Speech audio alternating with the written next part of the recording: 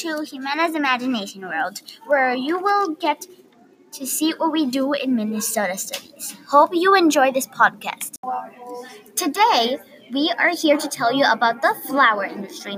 Of course, you know things that were made from flour, like cake, donuts, bread, and my personal favorite, chocolate croissants.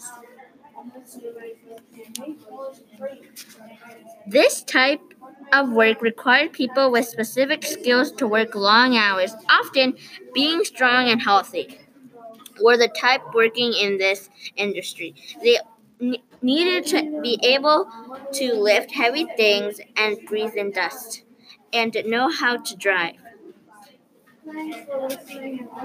At a they need to pick up flour bags. Other cool things that I learned about the flower industry that it is very dangerous because it can explode by the dust and kill lots of people. But probably the most important thing about flower industry is the impacts it had a life in Minnesota. Warning, not all of the impacts were positive. One major impact of this industry of Minnesota was changed the farming conditions, and the population grew, and more railroads were built. One major impact on this industry on Minnesota was when the flour mill exploded in Washburn.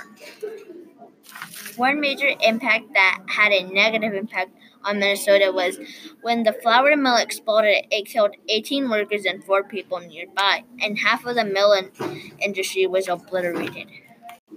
Thanks for listening and learning about the important industry in Minnesota.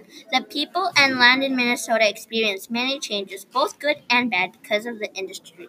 Check out podcasts on a different industry to learn even more about the 80s.